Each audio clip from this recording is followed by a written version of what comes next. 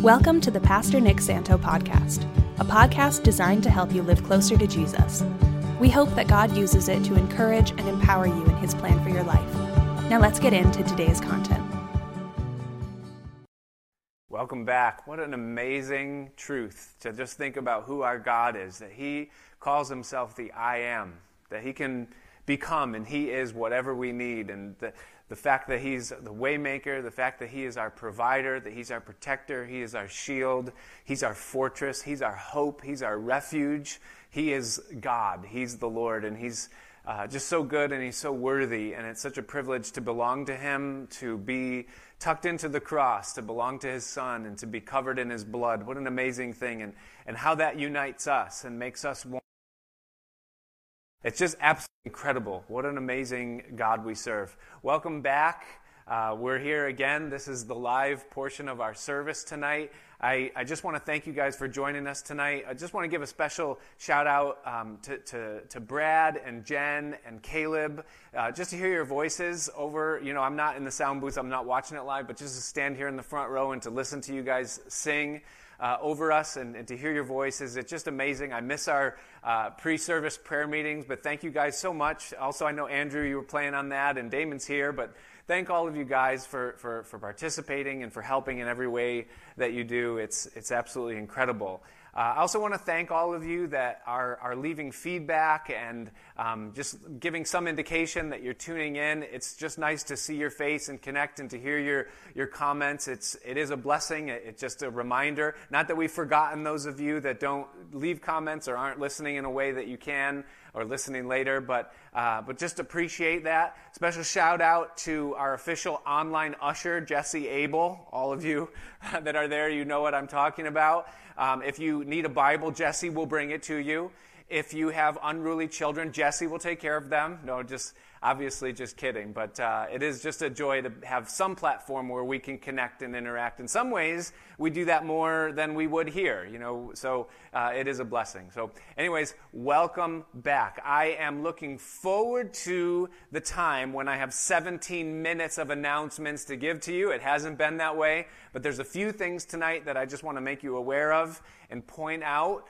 Number one is that Pastor Bobby will be starting a new study, not this Sunday, but next Sunday, in the book of James. A faith that is proven is the subtitle of that. So be sure to tune in, be praying for him, and keep that in prayer as that will go out. We want you to participate with us in the fruit of that. Also, our youth groups, the junior high youth group, the senior high youth group, and the college and career youth group, they are meeting via Zoom. And so if you haven't yet been a part of that, or you want your kids to be involved in that, or at least have the opportunity, all you have to do is email the church office at office@ccohv.org and request the link for the specific group that you want to be a part of, and then you can sign on to that link on your device at the time that the group is meeting, and you can live stream participate. So it's face to face. It's great. It's an awesome thing. That's an opportunity that's there for you. And then also, next Thursday night, April 30th, we are going to continue with our prayer for the nation. And so that will also be a Zoom meeting. We were doing it a half hour because that's all that Zoom was allowing, but I guess Zoom has lifted that time restriction during this time of isolation. So we're going to meet for an hour from 7 to 8 next Thursday evening.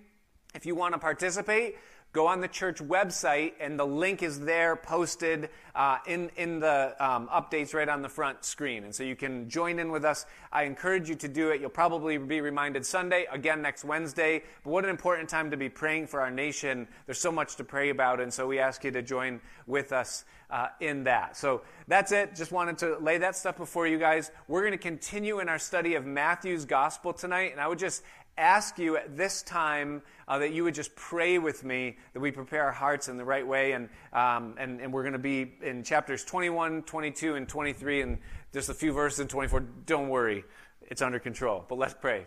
Father, we just come to you tonight, and we want to thank you for who you are. We want to thank you, Lord, that you're sovereign.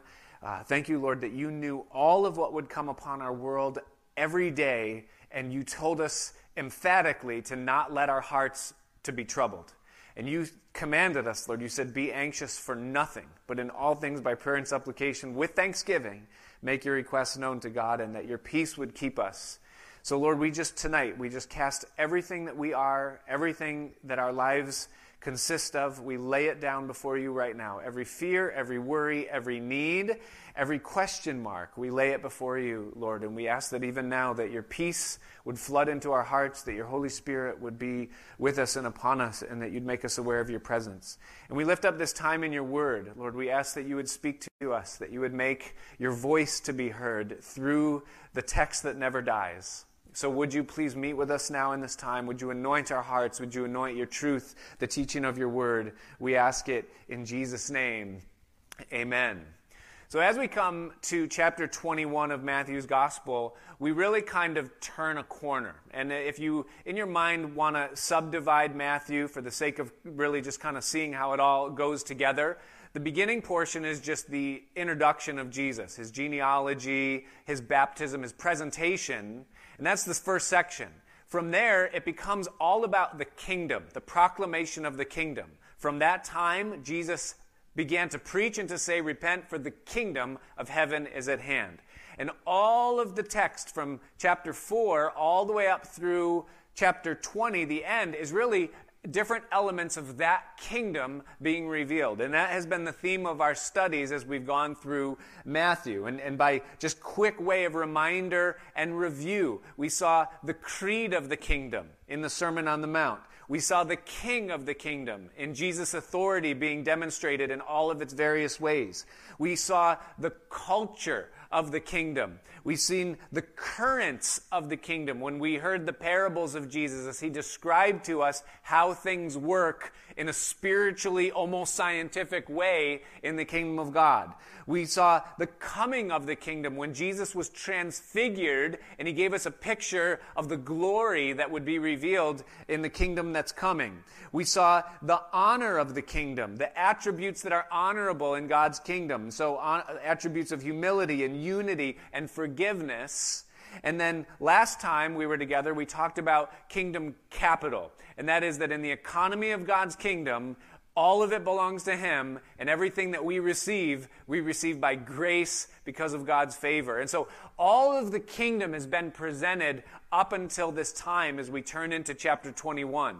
But at this time now, Jesus is going to be officially going into Jerusalem for the final time, for the final week of his life on earth and his earthly ministry, for the sake of being presented to Jerusalem as the king in fulfillment of prophecy, but ultimately then to lay down his life, to go to the cross, to spend 3 days in the grave, and then to rise again. And so as we turn into 21, now the corner turns and we begin to see Jesus moving towards the cross. Now, Jesus has been talking so much about the kingdom.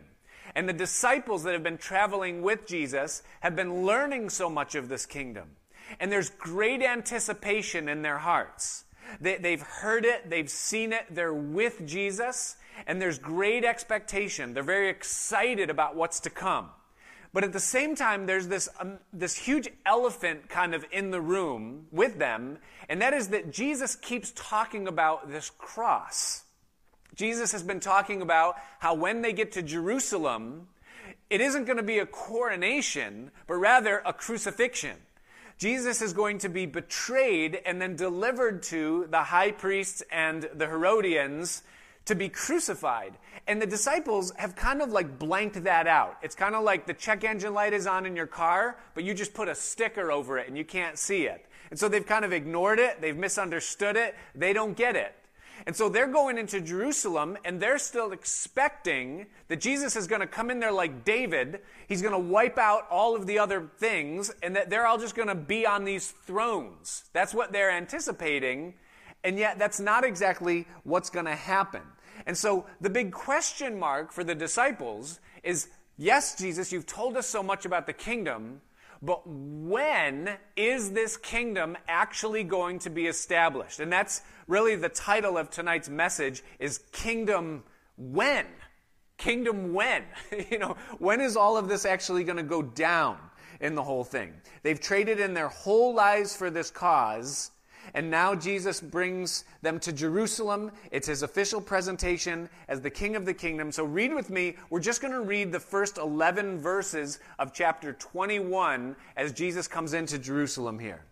It says here, beginning in verse 1, it says that when they drew near unto Jerusalem and were come to Bethphage unto the Mount of Olives, then sent Jesus 2 disciples, saying unto them, Go into the village over across from you, and straightway you shall find a donkey tied and a colt with her. Loose them and bring them unto me. And if any man says anything unto you, you shall say, The Lord has need of them, and straightway he will send them.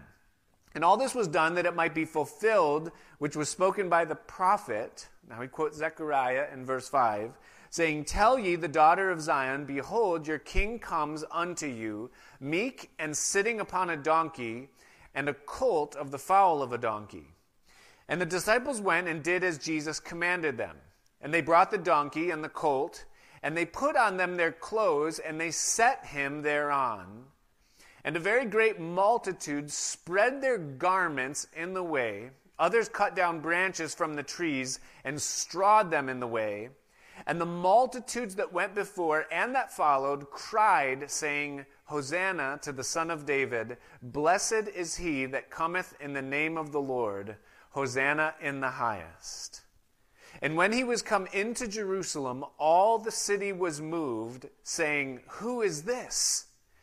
And the multitude said, This is Jesus, the prophet of Nazareth of Galilee. And so this is a segment that we call the triumphal entry. It's the time when Jesus comes into Jerusalem, officially being presented to them as their king or as their Messiah.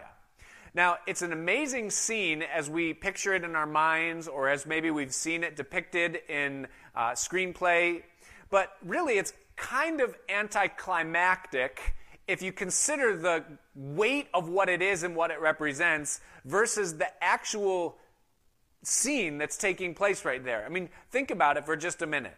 The King of Kings and the Lord of Lords, the creator of the universe, the Messiah King that's been anticipated for thousands of years now, is finally being presented. And you would expect that he'd be riding a Clydesdale, and that he'd be clothed in purple robes, and that it would be like the majesty of Solomon on steroids, you know? But it's not. It's not like that at all. It says that he's riding on a donkey. I mean, what majesty, what royalty rides in on a donkey? This is completely backwards, you know? And then it says that they didn't have like a red carpet to roll out in front of them. There wasn't a row of people with trumpets, you know, to praise in that way. So they had clothes. So people start taking off their jackets. I mean, these are the common folks. They start taking off their outer clothing, and they just throw that on the ground. And so you have Jesus, probably wearing sandals and plain robe clothes. He's riding a donkey. The donkey's walking on clothes. And you have people that aren't a part of the regular establishment crying in fulfillment of Psalm 118, verse 26, Blessed be the King that comes in the name of the Lord. And it's so anticlimactic that the people that are watching don't even know who Jesus is. They have to ask at the end of the passage and say, Who's this? And they don't even know. And I love this about Jesus is that he does everything backwards. It's a perfect fulfillment of the prophecy, and yet it's far from what we would expect it to look like when he would come in this way. And I wonder what the disciples were thinking as they kind of watched all of this happen. Here, this is supposed to be the presentation of the king. This is what they've been giving their lives for 3 years. And it seems like, really? I mean, I'm not sure. Like, Jesus seems maybe a little bit more like the Tiger King than the King of Kings. You know, it doesn't seem to fit. It doesn't seem to jive. You know, as I think about this, I can't help but think about Judas. Because we know that Judas the betrayer is very soon going to turn his back on Jesus. He's going to betray him. He's the one that Jesus has been foretelling. And we know that nobody who falls away from the Lord does it in a moment. You know, this is something that has been working in his heart for a while now. You know, and so Judas has been a part of the 12 apostles. He holds a very prominent place. He's the treasurer. but he's been detached for a long time. He's maybe never really attached, and so he's kind of been an outsider looking in.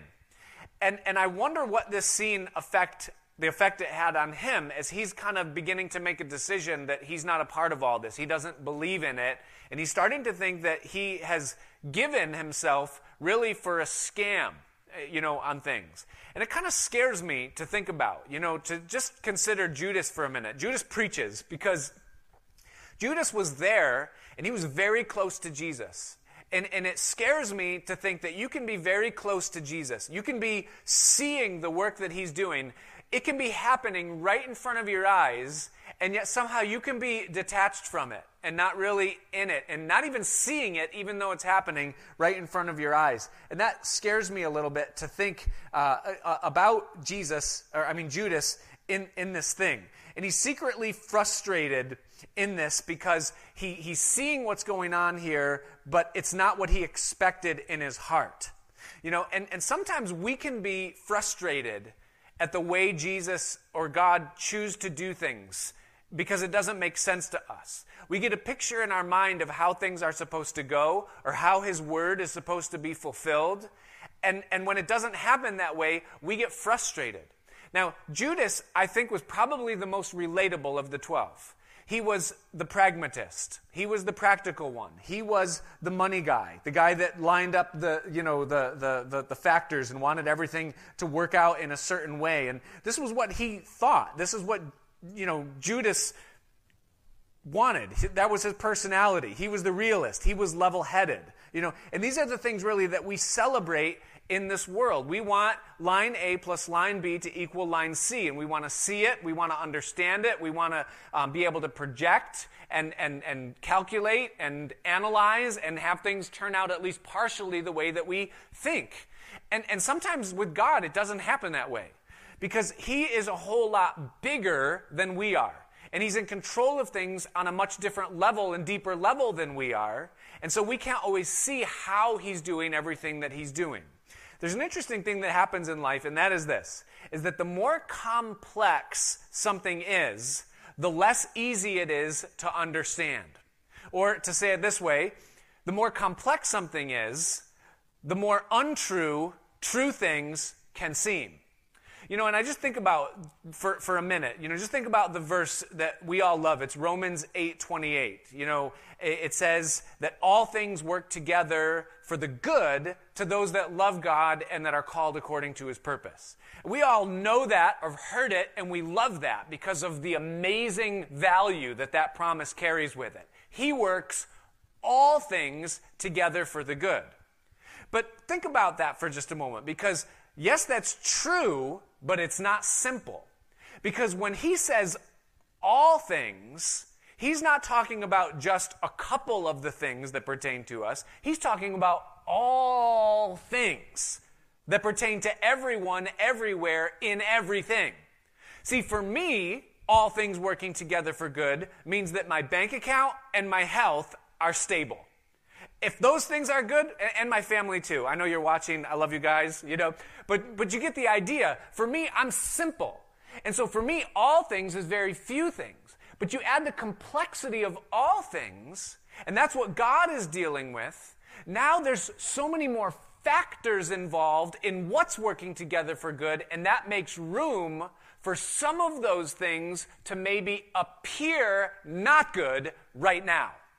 Because when you factor in all things, it's not just the things that I think are important, but it's everything. So God sees my whole life. He sees my situation that I'm in right now. He sees my character and what needs to change in my character. He sees my personality. He sees everything that's going on in my past, present, and future and where I'm going. Not only that, but he sees all the people that I'm linked to, my family members, my friends, my church friends, the people I work with and live alongside.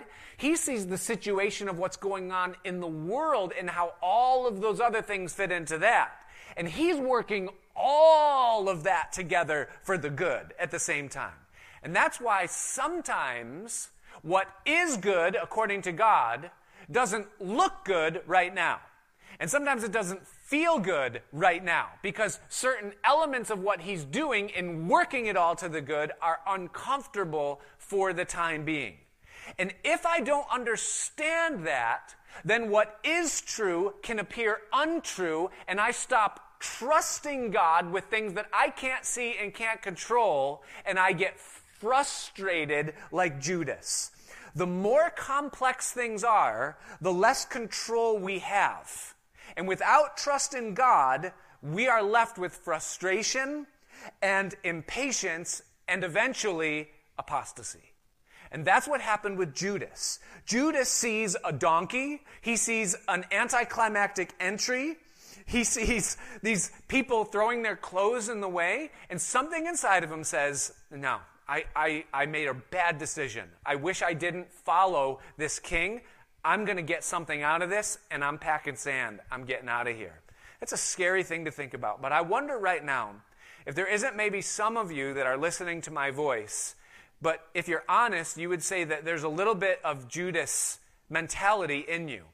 You know, at some point maybe in your Christian walk, there was something that didn't happen the way you thought, or things aren't happening right now the way that you thought, and you're still in it. You're still here, you're still with your family. Nobody else knows it, but somewhere in your heart or in your mind, you've checked out a little bit. You've put Jesus on trial. You've kind of detached and are detaching in such a way, and it isn't the same as it once was. There's just a lack of trust. There's something that's going on inside of you that's not good, and you're secretly frustrated. I think that from time to time, all of the 12 apostles live inside my head. I think that sometimes I can relate very closely to Peter, who's the one who would die for Jesus and wants to be right there, and the zealot right on the front lines. Sometimes I'm like James and John, that I just want to do everything I can and be everything I can for him.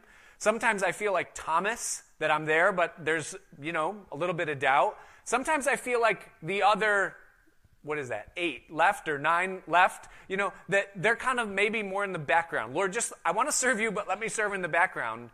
But sadly and truly, sometimes if I'm not careful, there can be the voice of Judas in my head too, saying, really, Lord, really? Like this is how this is going to play out? I don't want to be like that. I have that mentality. Yeah, I know, Lord, it's coming, whatever it is. But when? When's it coming? Lord, you promised a kingdom. You promised, but when? But when? But when? And that really is the great stumbling block, isn't it? So often, it's the when factor. Now, I want you to understand something in the context of what's going on in the ministry of Jesus right now, is that we, all of us that have a Bible, we have more understanding than those 12 apostles and that multitude of disciples had in that day. Because they didn't fully understand how God was going to come, die, leave, and then come again. That wasn't clear to them. They didn't understand that. We do understand that, but they didn't get it. They didn't understand yet that Jesus' kingdom was not of this world. They were expecting the days of David, the days of Solomon. They were expecting earthly glory. They didn't understand that that wasn't the way that it had to happen. But the next portion of this gospel, chapters 21, 22, and 23, there's a narrative, which is the preparation for the cross, but there's also a theme. And the theme of it is the second coming and the materializing of the kingdom. Because all of what happens, and if you've tuned me out because I'm just giving too many words tonight, tune me back in because this is important. Listen, all of what happens in chapters 21, 22, and 23 is a setup, in part, not all, but in part, for a question that the disciples are going to ask Jesus in chapter 24, verse 3. And here's the question they're going to ask. They're going to ask, what is the sign of your coming and of the end of the age?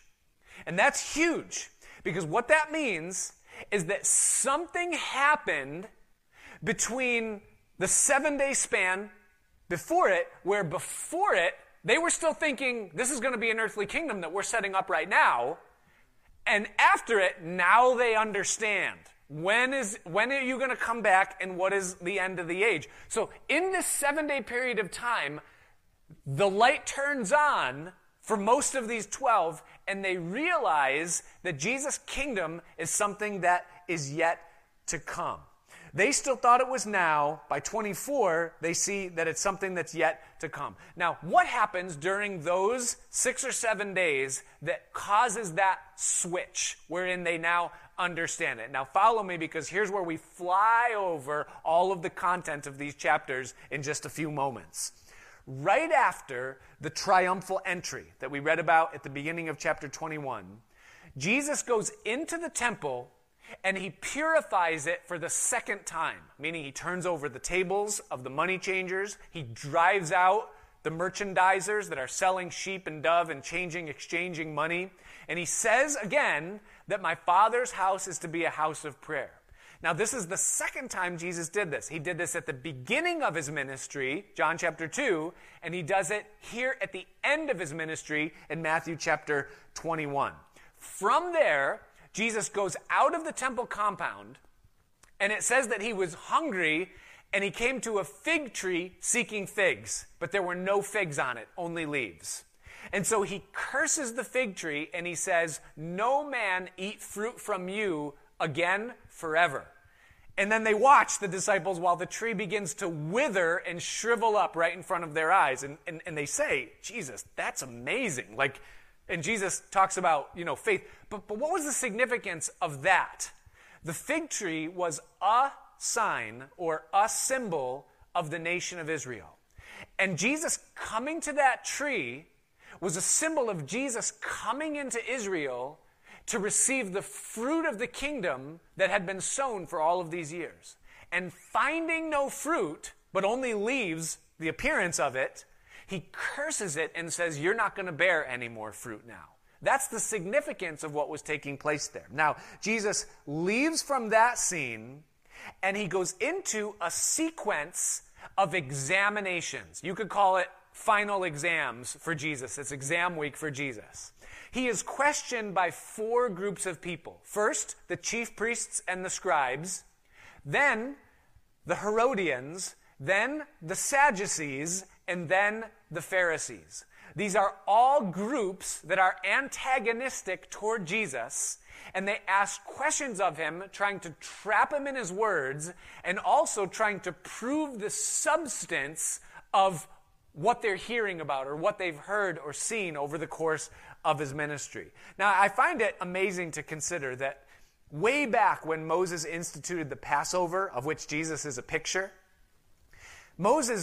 God told Moses that when they would choose a lamb, they were to keep that lamb in their house for 4 days, and they were to inspect it to make sure that it was perfect. Well, Jesus is being examined and inspected during these days that he's in Jerusalem by every group that could try to find fault with him, and they're not able to in any way. He absolutely is the perfect and pure Lamb of God. Now, those examination questions that were asked of Jesus by these people, these groups of people, Jesus' response to them was 3 parables. He responded with 3 parables. One is the parable of the 2 sons. It's found later in Matthew chapter 21, where Jesus said a man had 2 sons, and he told them both, "Go work in the vineyard." And one of them said, "I'll go," but he never went. The other one said, "I ain't going," but then he thought, Dad said, I better go. And he went. And Jesus said, "Which of those 2 did the will of their father?" And they answered Jesus, and they said, "Well, the one who did the work." And Jesus said, "Exactly." Then he applied it by saying that the harlots and the publicans go into the kingdom before you. In other words, Jesus was saying, you guys have the appearance, but you don't have the fruit. And those that have the fruit, they will absolutely enter in. You will not. Significant parable. The second parable followed it immediately. It's at the end of chapter 21, and it was the parable of the vineyard. And that parable of the vineyard is that he says that the Lord of a vineyard let out or rented out his vineyard to his servants, and then he went away in a far journey. Now, that's a clue for the disciples that are listening. The Lord went away, and he rented out the field to those that were still behind.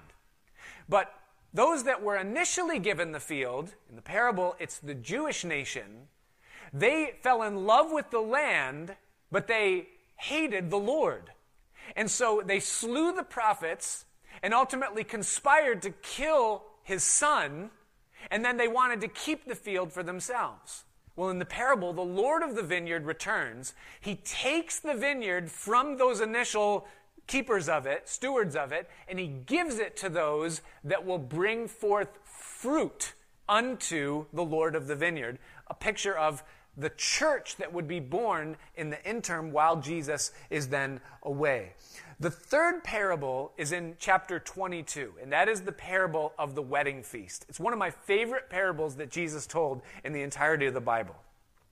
He says that the father prepared a wedding for the son, and he sent out the invitations and then prepared the wedding.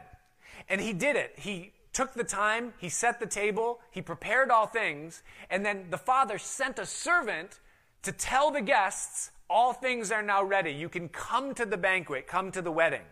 But when the servants went out, those that were invited began to give excuses. They began to say, I just bought a field, I just took a wife, I'm too busy, I can't make the time right now, thanks, but no thanks. So the servants bring word back to the father. The father gets a little bit upset over the response of these invited guests, and he tells the servants, go out again, but this time you invite whoever you run into.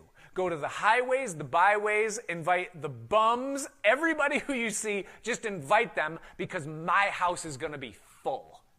And then Jesus adds this on to the end. He says, there was, however, some at the wedding that weren't clothed properly. They weren't wearing wedding attire.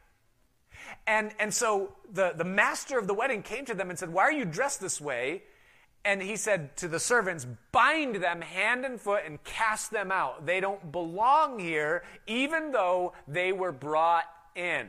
And that's, just hang on to that. We're going to come back to that in just a few minutes. But that was the third parable that Jesus taught. Now, the first group, just by interpretation, was the unwilling nation of Israel that rejected Jesus as their Messiah. And the highways and the byways group, the whosoevers, that represents the church and the Gentile nations that were invited to the wedding feast, the wedding supper of the Lamb, to be married to Jesus. Now, Jesus also, in those chapters, talked about resurrection, which was important for the disciples' understanding, to realize that there can be death and resurrection. And he also talked about the mystery of God's ways. Jesus questioned the Pharisees and Sadducees, and he said, listen, how is it that the Messiah can both be the Son of David and the Lord of David? Go figure it out. And they couldn't answer him. They didn't understand it. And Jesus was essentially saying, like, look, you guys don't know as much as you think you know. You don't have it all figured out. And so Jesus gives them all of this. Then chapter 23 comes. And if you're looking at your Bible right now, you'll see that chapter 23 is a red chapter. Chapter 23 is like reality TV. Chapter 23, if it was a YouTube video, would have 27 gazillion hits and would be viral. Because Jesus transforms from lamb to lion, and he begins to say some of the most condemning, judgment-bearing, heavy-handed things to the scribes and the Pharisees that anyone has ever said to a professional person anywhere. I would have loved to been there, just not to been part of who's hearing the words of Jesus, but just to watch that whole instance as Jesus just nailed them on every point. He called them hypocrites. He called them blind. He called them, woeful thieves. I mean, he just went off on the Pharisees there in that day. And then he says to them at the end of chapter 23, he said, you will not see me again until you say, blessed is he that comes in the name of the Lord. The same words that the group cried out back in chapter 21 at the triumphal entry. They said it, meaning it. Jesus said, someday you're going to say that when I come again.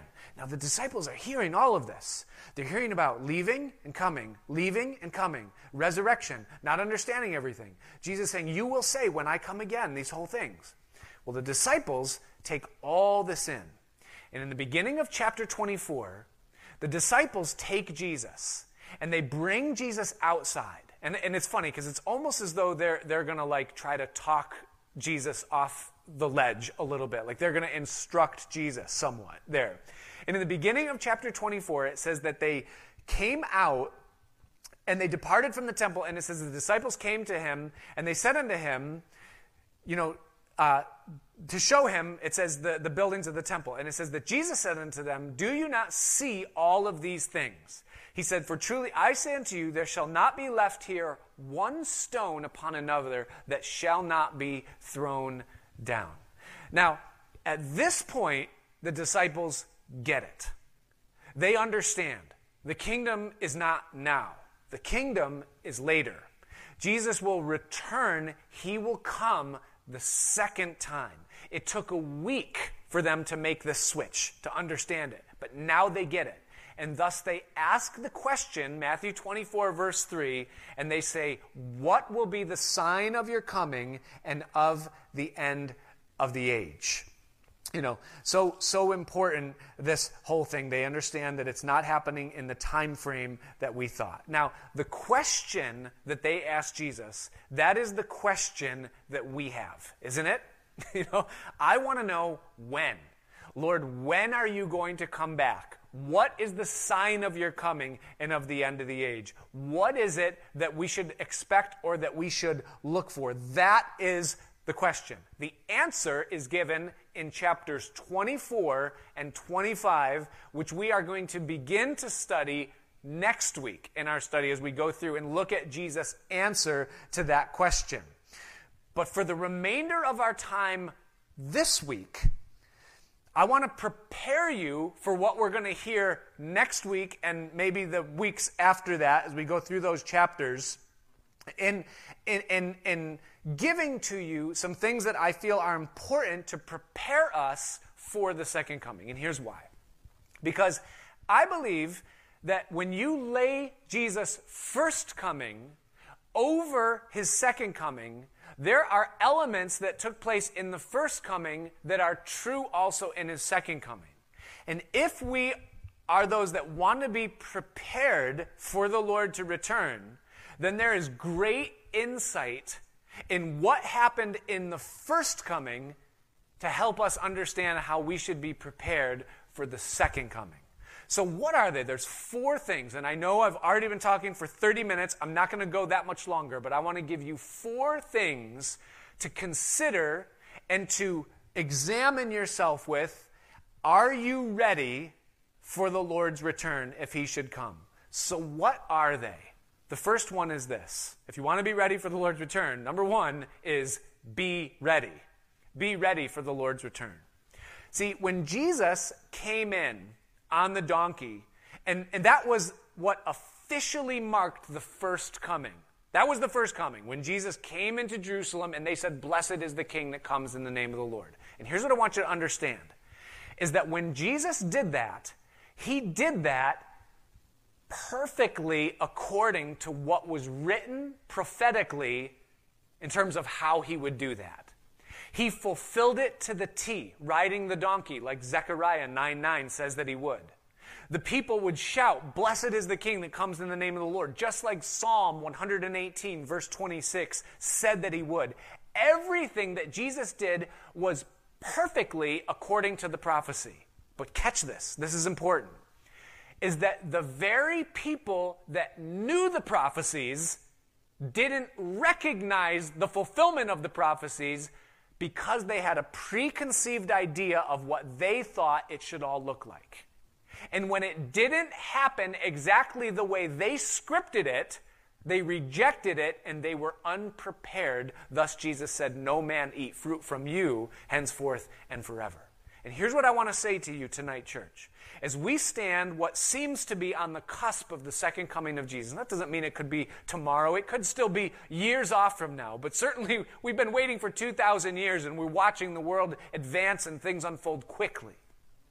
Here's what I want to say to you, is that we know, many of us do, and we will hear as we study forward, what the prophecies are concerning the second coming of Christ. But be careful that you don't think you know what you don't know. Because sometimes we think we understand it so perfectly, and yet God has a way of fulfilling things exactly according to his word, and at the same time in a way that we are completely unprepared for. And so we're to be flexibly ready for however the Lord will unfold his revealed plan in his time.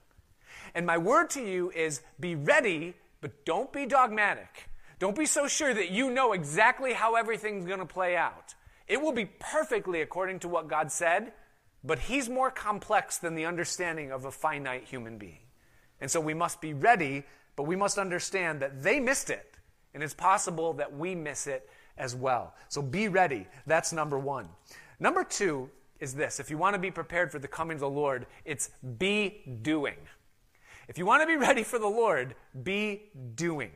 See, right after Jesus comes in, the first thing he does is he goes into the temple. And what he sees in the temple brings rage inside of him.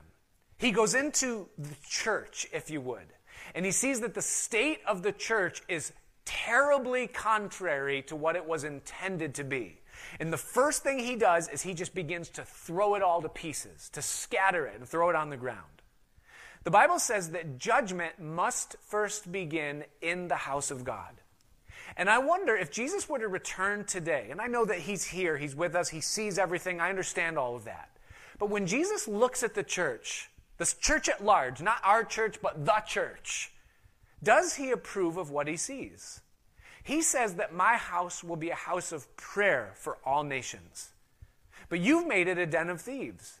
And sadly, I think that many churches, a lot of the church at large, we've done that. We have taken the priority off of meeting with God, connecting with God, learning of God, worshiping God, talking to God, and we've made it more about us. We've made it a house of music and a house of good preaching and a house of decor and a house of programs. And none of those things are bad. All of those things are good. But when they become the emphasis and connecting with God becomes an afterthought or secondary, that displeases the Lord. And do you notice what he did? He left. He just left. He said, I'm not hanging out in Jerusalem. I'm going to go to Bethany. That's where he went. Do you know what Bethany means? Bethany means the house of dates. Not dating your wife, but the date that you eat. Fruit. Jesus said, there's no fruit here. I'm leaving. Leaving. Jesus wants to go where there's fruit. Then he did three things. He told parables and gave teaching concerning about doing. Who did the will of the Father? The first son or the second? The one who did what was asked of him. He was doing. In the parable of the vineyard, it says he took the vineyard from those that were unfaithful and he gave it to those that would bring forth the fruit of it. He's interested in fruit.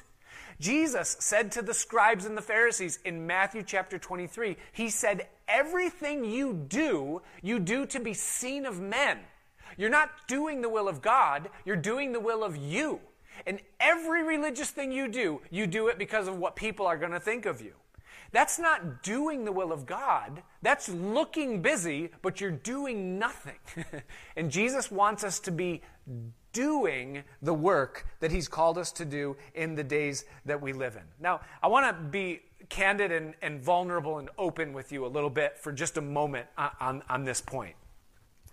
I was kind of weaned on Bible prophecy. That's how God got a hold of my heart at the very beginning. When I began to read the scriptures and see what he said would happen unfolding right in front of me on the news and right in front of my eyes, I got real interested in what the Bible had to say about the second coming of Jesus. And I wanted to understand it.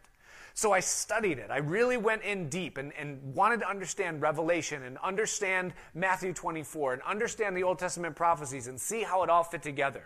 And God graced me with good teachers and good resources, and he helped me to understand and to piece it all together at least the best that I could. And it was good for me. It got me into the Word. It taught me to study. It made me fear God, and it was good. But something else happened too. And that is that I got a little overconsumed with the fact that Jesus could come back at any minute, and that in and of itself distracted me from the greater call of being busy about his work. It created in me a little bit of what I would call senioritis. You know how like your senior year, you don't really do much work because you know you're almost done? I was so certain that we were so close to the second coming of Christ that I just kind of, I kind of became like this guy. Watch this. Of racing to go, and Tuplik is sprinting flat out now to try and keep these Belgians at bay. Oh, no. He thinks he's won. No. No, it's 1 lap to go. It's 1 lap of racing to go. No, he hasn't heard it. It's 1 lap of racing to go, and he thinks he's won the world title. Yeah, I don't know if you can relate to that, but that's what happens to me if I get too focused on the second coming of Christ. I begin to think that I'm done, and I stop doing.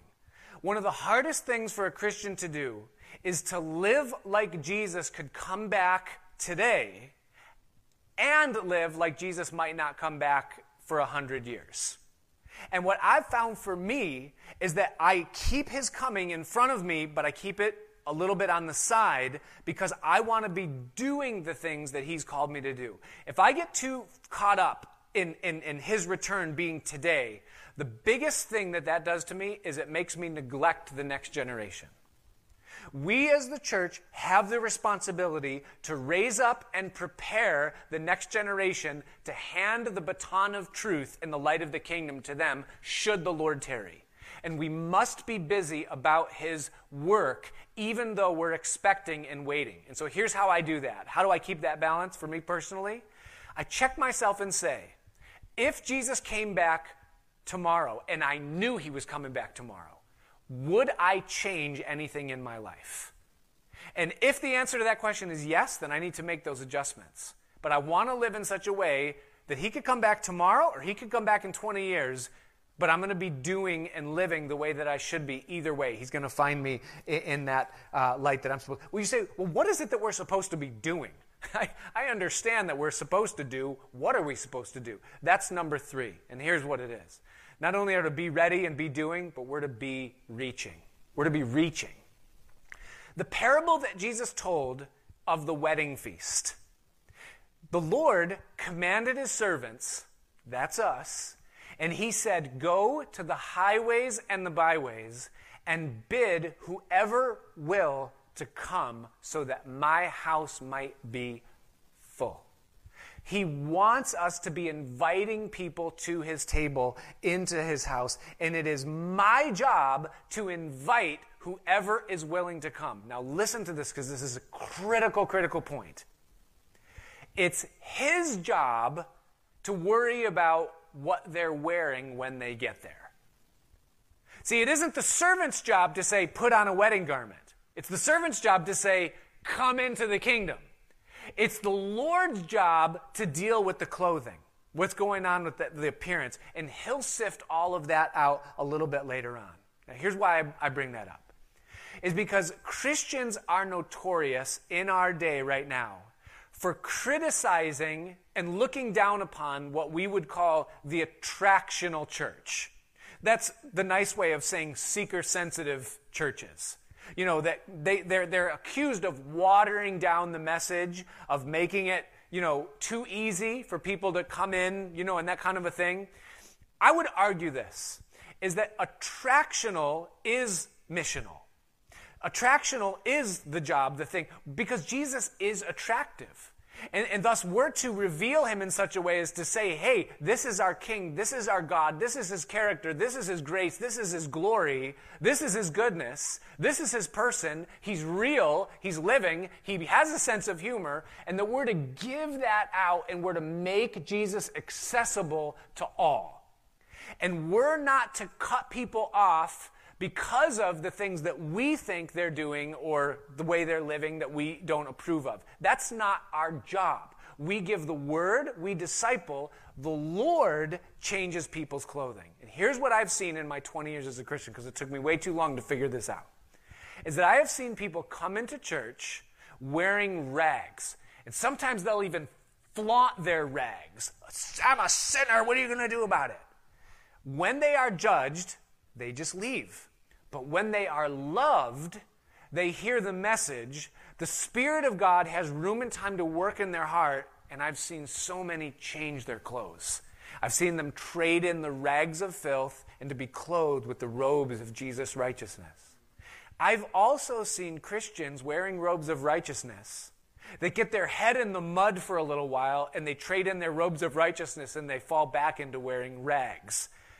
I don't want to curse those people, condemn those people, or ostracize those people. I want to continue to love those people, pray for those people, encourage those people, feed those people, and walk with those people where they are, because I've seen those same people realize, what am I doing?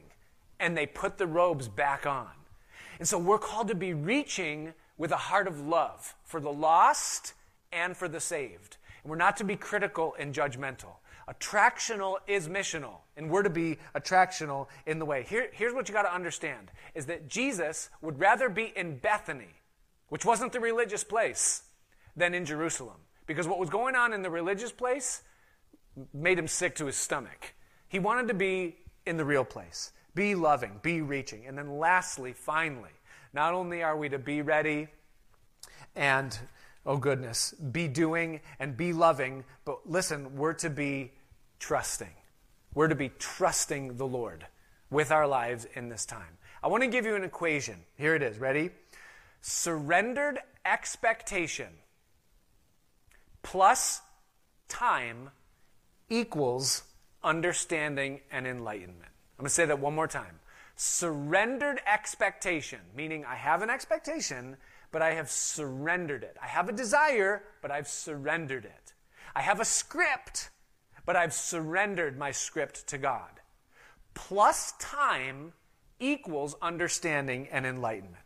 I want you to contrast Judas and the rest of the disciples that were there in this time. Judas and the disciples all saw the same thing, the anticlimactic entry, and they all had the same expectation.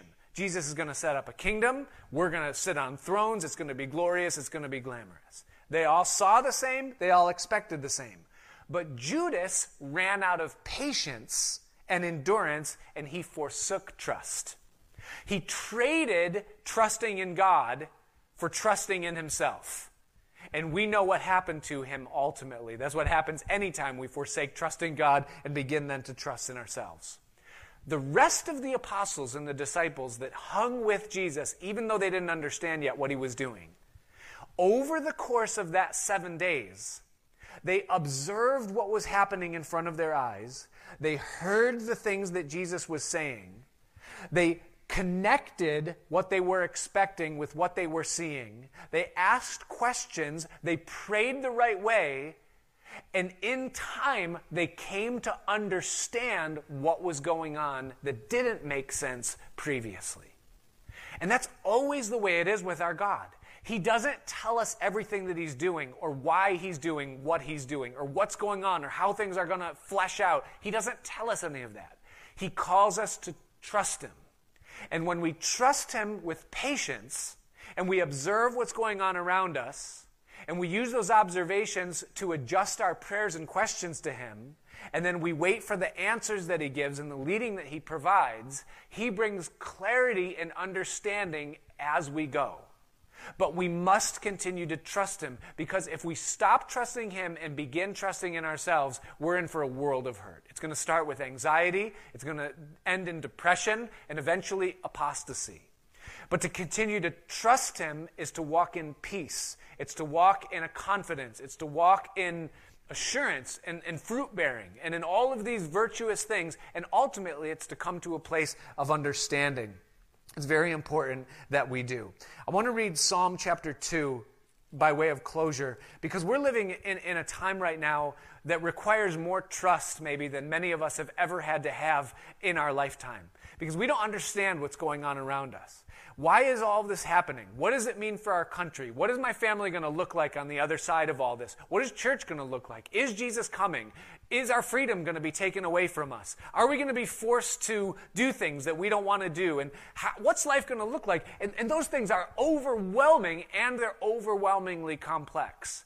But I want to just read you the words of God in the light of the confusion of the days that we're living in. Listen to what the Lord says. Psalm chapter 2. He says, why do the heathen or the Gentiles rage and the people imagine an empty or a vain thing?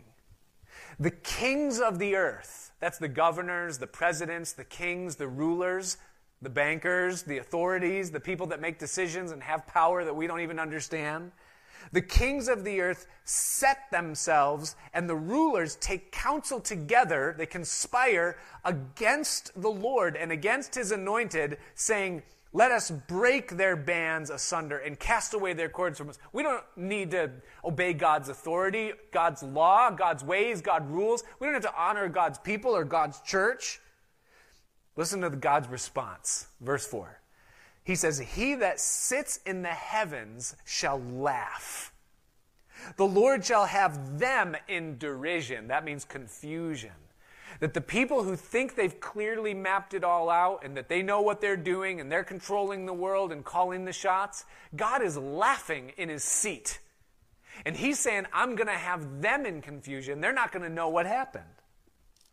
Then shall he speak to them in his wrath and vex them in his sore displeasure. Yet have I set my king, King Jesus, upon my holy hill of Zion. I will declare the decree, says God. The Lord has said unto me, you are my son. This day have I begotten you. This is Jesus talking. Ask of me, and I will give you the heathen or the Gentiles for your inheritance. They think they're in charge. I'm telling you, I'm in charge, and I've set you even higher than them. And ask for the uttermost parts of the earth for your possession. For you will break them with a rod of iron. You will dash them in pieces like a potter's vessel. The Lord is ultimately the one that's in control. That's God's response. Now listen to what he tells us. Here's the counsel, and here's our closing. Verse 10. He says, be wise now, therefore, O ye kings, be instructed, you judges of the earth. That is as much you and me. We're kings and priests unto our God. We have judgment that God gives to us. Listen to what he says. Serve the Lord with fear and rejoice with trembling. Be aware, be vigilant, be understanding, be serving in the joy of the Lord. And watch this. Kiss the Son. Now, I've read that before and think, what does that mean? Kiss the Son. What do you have to do in order to kiss someone? Well, first you have to take your mask off. Maybe be discretionate about that. But after that, you have to get real close. That's the idea. Get close to Jesus. Get as close as you can to Jesus. Lest he be angry and you perish from the way when his wrath is kindled but a little. In other words, it's going to be imperative for the believer to be close to Jesus in the days of what's ahead and what's to come. Now watch this. Here's the last word. He says, blessed or happy are all they that put their trust in him. Keep trusting. Don't look at government. Don't look at policy. Don't look for leadership on the human level. Put your trust in the Lord. Don't get consumed. Don't watch 3 hours of conspiracy theories and then ask for inner peace. Just go to God and trust in him. He will lead his people through, even if he has to open up the Red Sea to do it. It's what he does. Listen, as we close, if you're a Judas tonight, renew your trust in God. Don't back away. Don't pull back and say, well, this isn't, he isn't, and whatnot. No. Time plus trust equals understanding and enlightenment. Okay? Keep close to him. If you've drifted at all, or if there's space between you and Jesus, kiss the Son. Get close to him tonight. Be in his presence. Be near him. And be expectant. Next week, we'll begin our study in chapter 24 as we go through and we look at the things that Jesus says would be the signs of his coming and of the end of the age as we look for him to return. And listen, if you're ready for the Lord to come back, then I know that right now, in the middle of all this chaos, your heart is probably broken for what you're seeing happen and for the people that are hurting and for the destruction that the disease is causing and that the fallout is.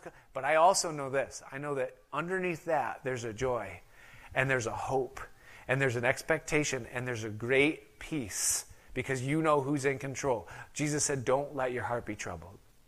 And if you don't know Jesus personally and you're listening to my voice tonight, this is a real good time to listen to the voice of the servant saying, would you come to the wedding? God is inviting you to be in his kingdom, to be adopted as his son, and to inherit the glory that he purchased on your behalf. The forgiveness of your sins, it's a great, great thing. Jesus is so good. If you don't know him personally, I encourage you, give your life to him tonight. Let's pray as we close out our time together. Father, we thank you so much for just the wisdom that you give, the completion of your plan, how complete and how competent you are to bring it all to bear. And we thank you for that, Lord, tonight. And we thank you, Lord, that we're tucked in the palm of your hand, that we're kept as the apple of your eye. And we ask you, Lord, to help us to hear you. Give us sensitivity to hear your voice in these days. Help us to trust you fully and completely, Lord. And if there's any hardness in our hearts at all, Lord, we want to lay that down before you right now and ask you to please forgive it. Soften it, Lord. Cleanse it. Wash it away. Lord, where there maybe is iniquity that has crept back into our hearts or things, Lord, that are displeasing to you, we pray that you'd bring conviction and gentle help, Lord, that we would just correct course and walk with you rightly in the days that we live in. And help us, Lord, to be reaching. Open our eyes to the lost people around us. Give us compassion for our neighbors and friends. Make us to be light and joy as we're out and about in whatever capacity we are. We thank you so much, Lord, for your hope and for your strength and for your guidance and for your truth. So be with your church tonight, Lord. Hear our prayer. Thank you for your word. In Jesus' name we pray. Amen. Thank you so much for joining us for our study tonight.